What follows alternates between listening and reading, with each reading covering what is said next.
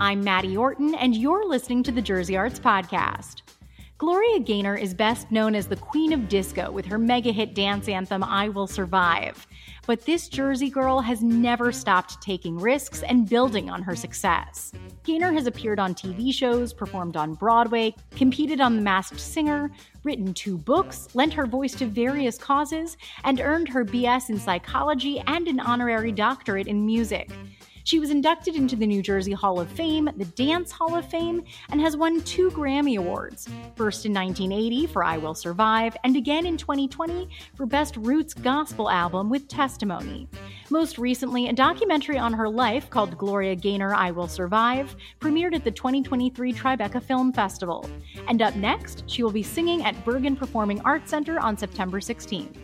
It was my absolute pleasure to chat with the music legend about growing up in New Jersey, how she got her big break, the legacy of disco, and her many projects. Without further ado, here's my interview with Gloria Gaynor. Gloria Gaynor, thank you so much for joining me today. Thank you. It's my great pleasure. You're such an incredible talent and icon, not just of the music scene, but also as a fellow Jersey girl. Yes. Member of the New Jersey Hall of Fame, born in Newark, and you've recently moved to Englewood Cliffs, right? Yes, that's right. So what is it about the Garden State that's kept you so connected to it? Well, family for one. And my mother used to say it's the water. Fun fact. In a good way? The water in a good way? Or in like, okay, good. The drinking water. Because, you go to a lot of places, you don't like the taste of the drinking water. And that's because of the natural resources that are in that area that get into the water. I mean, to me, having just gone to the beach last weekend, I feel like the Garden State water keeps me here too, because I never want to be too far from the shore. Oh, yeah. I know. I love it. We used to go to the shore all the time. Where would you go? We went to Asbury Park, Atlantic City. Oh, it's the best. And I know you came from a musical family. Tell me a little bit about your music education growing up. Well, I always say I was educated by the greats because we were poor and I couldn't afford to go to any school or a music teacher. But I learned from the likes of Nat King Cole and Sarah Vaughan and Ella Fitzgerald and Nancy Wilson and all of those great singers. Nat King Cole, I always say, taught me diction. Nat King Cole and Frank Sinatra taught me diction. Sarah Vaughan and Nancy Wilson taught me phrasing. Things that people don't really think about in singing today. And so I feel honored that I had those people to learn from. It's funny, actually, because a handful of those people are also Jersey people, right? Sarah Vaughan, yes. Frank Sinatra. Yes. I hadn't thought of that. Yeah. I think there's something in the water, actually, that creates that many people coming out of Jersey. I love that. So how did you start honing your craft? Were you listening to those records and sort of listening to them and learning what I felt they had to offer? Like I say, I did learn diction from Nat King Cole and Frank Sinatra. I learned phrasing from them both. I learned phrasing also from Ella Fitzgerald and Gloria Lynn. And Nancy Wilson. And I stretched my range by listening to and trying to reach the notes of Barbra Streisand. And so, these are the things that I thought were important to singing, because I really hate it when I hear a song that I like, but I can't understand the words. Or when the artist seems to be not making enough of what the song is actually about. That's so interesting. So I always say, if people are not gonna understand your words and they're not gonna get what you're talking about, you might as well be a hummingbird. Using words if nobody understands them. But you're right. I mean, it's funny, specifically, I grew up on a lot of Ella Fitzgerald and Frank Sinatra specifically. Oh, interesting. And I'm a musical theater nerd myself. So that, there's a lot of crossover there, I think, with American standards and stuff. Sure. But they both, you're right, make such meals out of the lyrics. that Oh, it's just so lovely to listen to. So were you walking around and singing? I mean, you had a family of musicians. So were yeah. people saying like, we need to, get her in front of somebody? Or were they like, this is They a hard listen. career, don't do this? No, I grew up with five brothers who also sang. They never got to sing professionally, but they sang around the house, they sang around the neighborhood, they sang in school. And I didn't sing with them because I was a girl. Hmm. And so, but nobody even knew I could sing. I can't imagine that. Okay. They didn't even know I could sing. So, and I wanted to be heard. The way that I got discovered was that I was working at a Bamberger's department store, met a girl there. We became friends. I eventually became her daughter's godmother. Oh. And one day she called me. I was on my first day of vacation, and she called and asked me, could I come and babysit for my goddaughter because the babysitter had not shown up. So I said, well, I'm not going anywhere for my vacation, so I can come for the 2 weeks, but you'll have to get somebody else after that. I went, and the first day I was there, I heard somebody walking in the apartment upstairs. Well, I just wanted somebody to hear me sing. I didn't looking for accolades or applause or anything. I just wanted somebody to hear me. So I began to follow that person's footsteps. Oh my gosh. And when they would stop, I would stop and sing. And I did that every day for the 2 weeks that I was there. A couple of weeks later, my brother and I went to a movie, and on the way home, we passed by a nightclub, and I said, I saw the name of the group that was performing, and I said, I heard they were good. Let's go in and see them. We went in, and as I was sitting there, someone went up on the stage, took the microphone from the band and said, ladies and gentlemen, we have a young lady in the audience. She's got a wonderful voice. Don't know her name, her last name, but her first name is Gloria. Maybe if we get a good round of applause, we can get her up to do a number. And he's looking at me, and I am petrified. I always say, first I was afraid I was petrified. And so, but I went because, this is something I had been longing for. And I Sure. went up and they asked me, what did I want to sing? Well, while I was sitting there, they had played Save Your Love for Me by Nancy Wilson, and I knew that song. So I told them Okay. I wanted to sing that. And so they played it and I sang it. I got a standing ovation. And they come to me afterwards and ask me if I can come and sing with them because How they had did a they know singer. who you were? Exactly. They had a singer, but she was delinquent. And so I asked them that. How did you know that I could sing? And it turns out that the club owner was the person whose footsteps I'd been singing to. Stop it. And it Oh felt my like a divine gosh. appointment. And you didn't know? This is a God moment. No, I had no idea. I'd never seen him. Oh my The way he God. saw me was that one day he told me one day I was leaving the building and my girlfriend called me out the window. And so he Oh, went to the window to see who she was calling. And when I turned around, he saw what I looked like. He got my name when she called me. And then when he saw me come into the what? club, he went to the band and told them about me because he'd been hearing me sing for 2 weeks. Oh my God. I'm going to start singing so loudly in my apartment today, just in case. That's amazing. And then you were signed by Clive Davis, right? Was Yes, that the yes. first person who really like launched you to the next Yes, level? he signed me to my first record contract. Yeah. And he has quite the reputation, obviously, for being somebody who just understood amazing voices and talents, but also was supposed to be a really nice guy, right? He was very, very nice. He had me come 3 times. And I'm like, this guy just likes my voice because there's no way the president of a record company needs to hear me 3 times to determine whether or not I can sing. Three times to audition. That must have been so Yeah. nerve-wracking. Well, it was nerve-wracking the second time. Third time, I'm like, okay, what's up? Is that just what his style was? I have no idea. I just know that he finally signed me to Columbia Records. And then he left. And I Oh, was not signed to him. I was signed to the company. So I was left there. oh, And so it took a while for me to take off. Eventually, Bruce Greenberg it was MGM. He was at wow. MGM. And he heard my song that I recorded at Columbia and decided he wanted me on his label. And they came and that's I never forget running across New York to get the contract before, because it was like, if you don't get this contract signed by 7 o'clock or Oh something, my gosh. the deal is done. And I had to run. Some reason they didn't get it to us. And at the last minute, I was running across New York to get Oh my the contract gosh. back to 7th Avenue to That's amazing. yeah, That's like such one of those early career stories where it's just like yeah. so crazy to think about now. And then your obviously mega hit, I Will Survive, just totally launches your career. And Oh, yeah. that album where people are just sort of listening to it in its entirety, which Hmm. is unprecedented, right? Yeah, absolutely. It was. It definitely was. And I love the idea. Tom Moulton, the great mixologist, came up with that idea. And I loved it because I love dancing. And Mm. 1 5-minute record was never enough for me.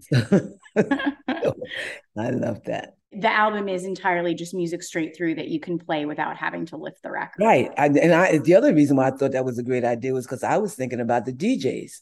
Sure. They're in these tiny little booths and they have to keep playing these records. When they need a break, whenever they need a break, they're going to put on my record. That's so smart. I love that. Yeah. And you've talked about performing I Will Survive on the catwalk at Studio 54, which I Yeah. just can't even imagine. That's like being the epicenter of disco. What was that like? It was awesome. It was really, really great. I will never forget it because Julio Iglesias was in town and Oh, he had come to Studio 54. They knew he was coming. They expected him to sing, but he wouldn't sing. So I was happened to be there that night. I wasn't performing. I just happened to be there. oh my And I gosh. went and I told him that, he won't sing, I'll sing. And I did. I Will Survive. I just felt like the reigning queen over because I was on the catwalk. Oh, And very few artists dared go on the catwalk really? Why is that? because it's dangerous. Yeah, I mean, that makes sense. All right.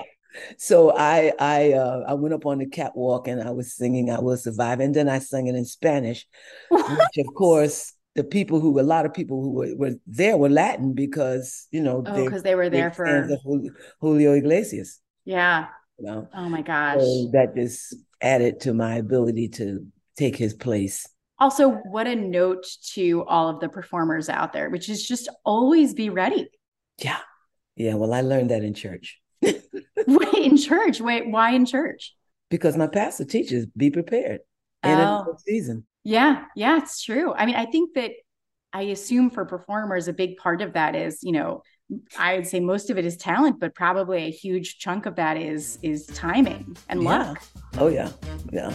Be prepared.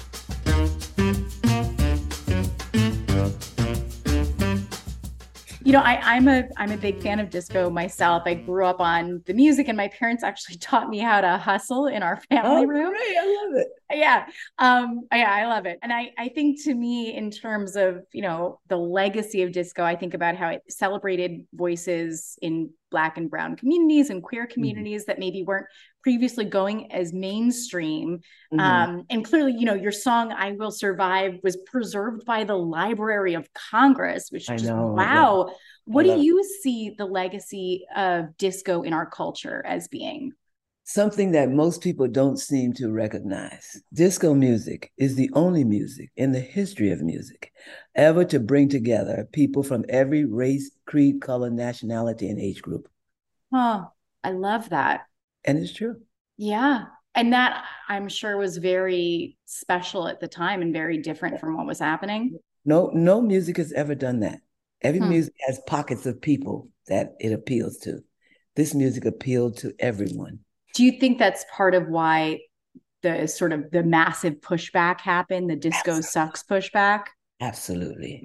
It was getting too big. It was negatively affecting the bottom line of too many people.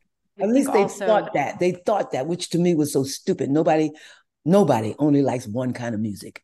no, that's so true. I mean, I also wonder if it, came from maybe sort of like a homophobia or racist kind of place of, whatever that is, being uncomfortable with seeing such a celebration of different cultures that way. Maybe, could be. Was that a shock when it happened?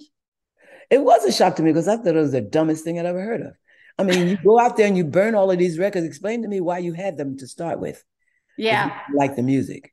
Yeah, it's so true. Also, how do you not love disco? Like, I cannot not dance I when I know. hear that music. I just love it so much.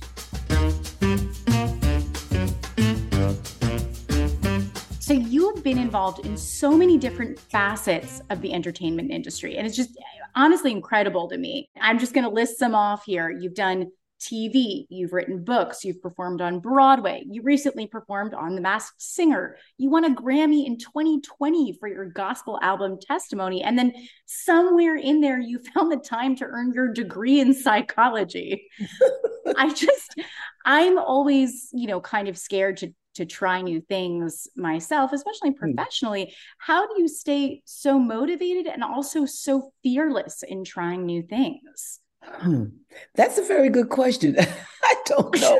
I see something I like or something I want to do, and I just go for it. I figure my mother used to say, "Nothing beats a trial but a failure."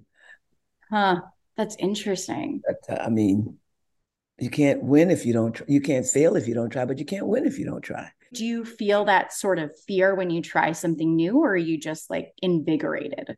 No, I don't know. I don't really feel fear. I do. I feel invigorated, kind of even maybe a little scintillated by the fact that I could miss the mark. Hmm. I don't relate to that, but that sounds very healthy. I like that. But I think that's great. I always remember the story. One thing that has inspired me throughout my life is the story of Jackie Robinson. Mm. How he had the most strikes of any baseball player because he hit at everything. Wow. He swung at everything. So he had the most hits.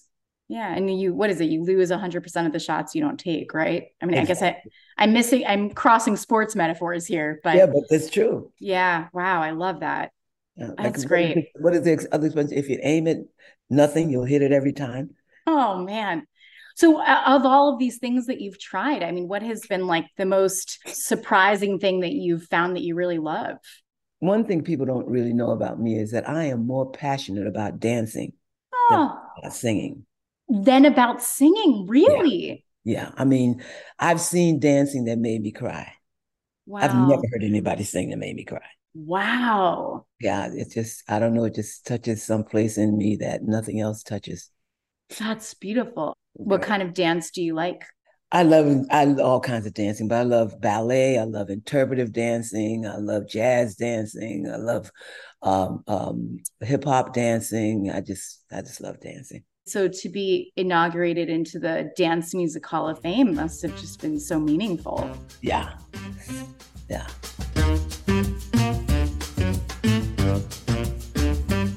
You have a concert coming up at Bergen Pack on September 16th. What can people expect from your song selections and from that experience? Something old, something new, something borrowed, nothing blue.